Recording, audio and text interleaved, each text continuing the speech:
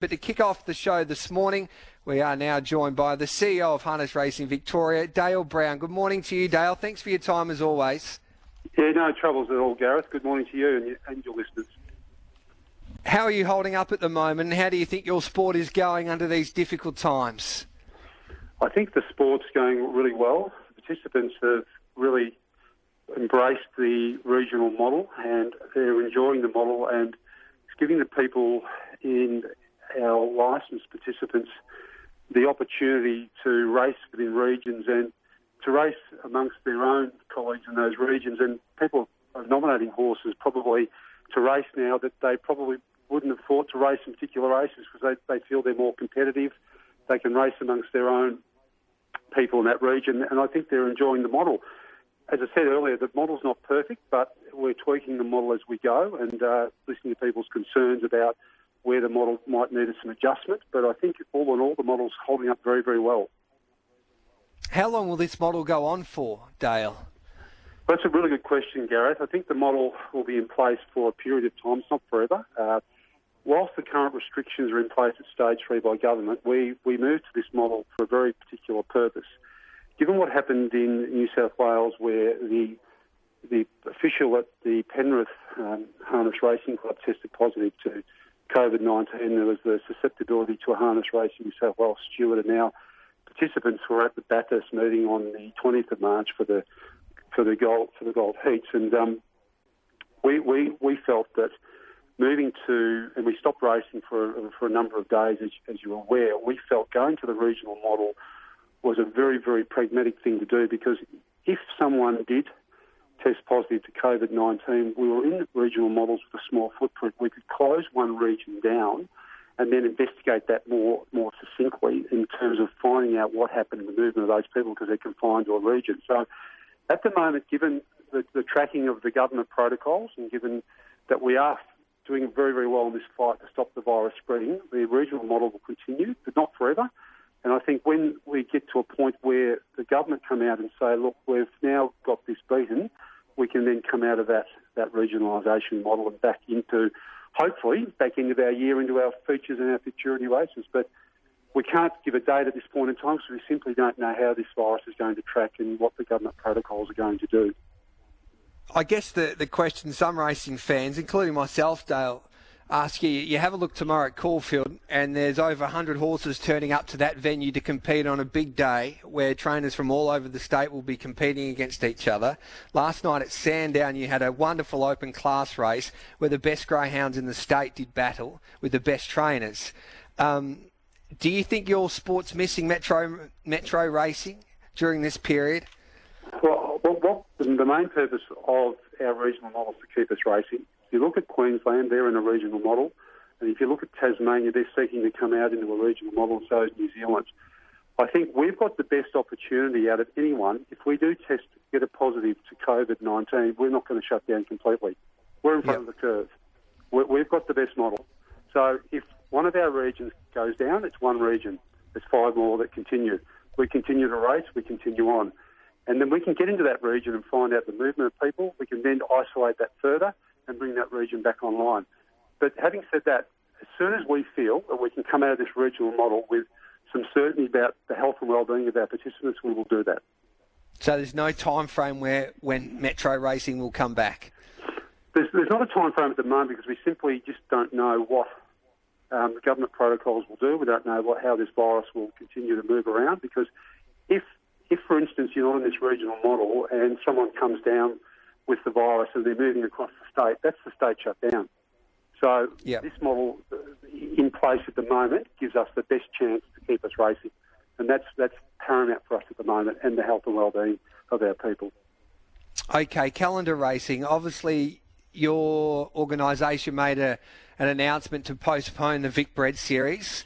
Obviously, the Breeders' Crown Series 2 would have a question mark over it as well. Is there a chance now that everybody can get together, including Harness Racing Australia, and maybe change the calendar and start on January 1, which I would imagine would take a lot of pressure off you guys if that would happen?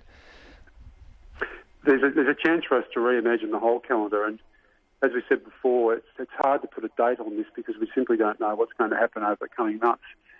there might be an opportunity for us to even back end our features and our futurities towards the end of the year if we come out of this issue with the virus and the protocols are relaxed by government. But we just have to wait and see what happens in the next coming months.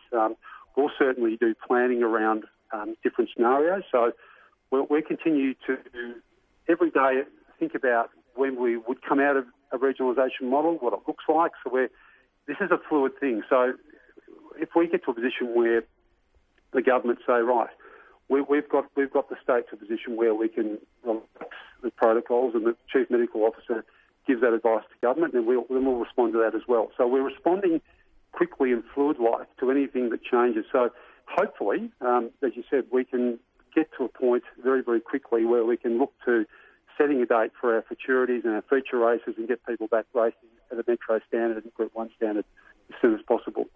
Because it is a difficult one, isn't it, Dale? When you talk to some of the bigger stables and also some of the bigger owners with some high-class horses in their backyard, when do they put those horses? Most of those horses have all headed to the paddock under the current climate we're in. When do they put them back into work? And it's a hard one for you to answer, I guess, as well. And you can understand their predicament at the moment.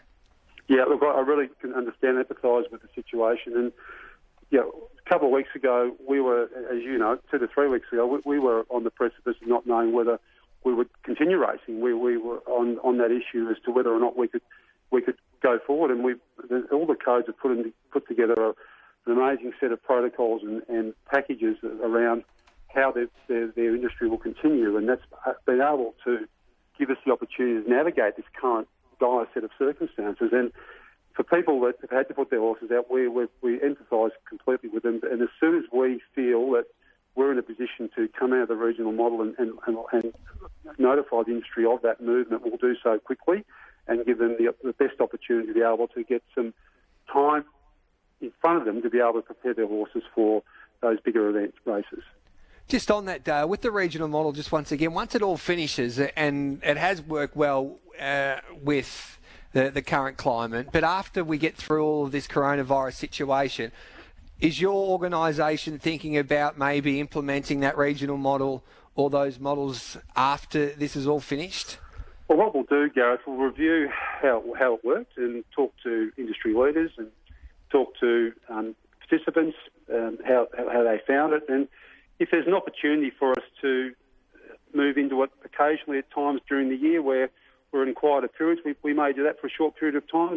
All options are open to this, and it might give the industry a different way to race at different times of the year. It might provide for a different race programming setup. So we'll look at all that and review how this has worked, and certainly won't be off the table in terms of whether or not we can look to import that into our race programming going forward.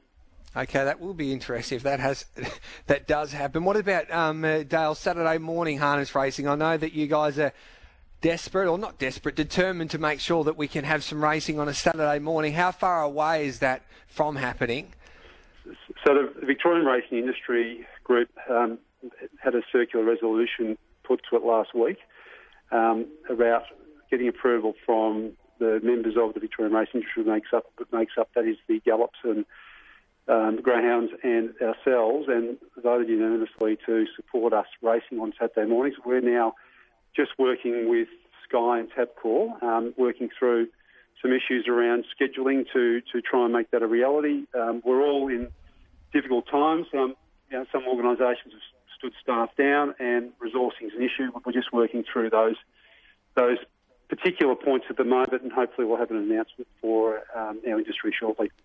Okay, because there's no real rule these days. There's meetings popping up everywhere in harness racing, and there's probably more racing than ever before, Dale. There is, Gareth, and we've picked up some of the Tasmanian time slots, and we're doing two meetings in the evenings in different regions, which is exciting because that gives our participants a chance to race in two different regions and a chance for more product to be on Sky, and give people the opportunity to wager on in different regions. So that's been a really interesting concept. So, yeah, we've been able to fill different slots and different time areas in the regions because of the number of nominations we've had have increased exponentially, and that gives us an overflow to conduct other meetings. Dayle, the last one before we let you leave. There's a new sales company that have come onto the scene in harness racing, Nutrien. That's their name, of course, a part of the Landmark organisation. Your thoughts on that? Obviously, with HRV being a shareholder in APG. Yes, I had talked to Mark Barton this morning about their proposal, and they'll come to Harness Racing Victoria with a proposal around the sales company and the proposed race series that underpins it. You're just breaking up there, mate. Oh, HRV, I've spoken to Mark Barton about their proposal. They'll come to us with a written proposal to HRV about the sales company and the race series that underpins that sales company. That'll go to the HRV board for review and consideration. And the Harness Racing Victoria, as part of their charter, is setting the direction, strategy, and financial objectives of the organisation. And implicit in that is to drive and grow harness racing. So from an objective point of view, we're always open to new ideas and concepts, and the board will consider their proposal in due course.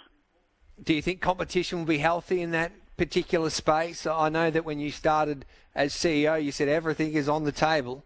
Yeah, everything is on the table, and we'd like to see the proposal, and we'll have a very, very good look at it. And when we get the proposal, we'll sort of understand it a bit better, what it looks like and what the race series looks like, and then the board can make an objective view and judgment on that once we see the proposal in writing.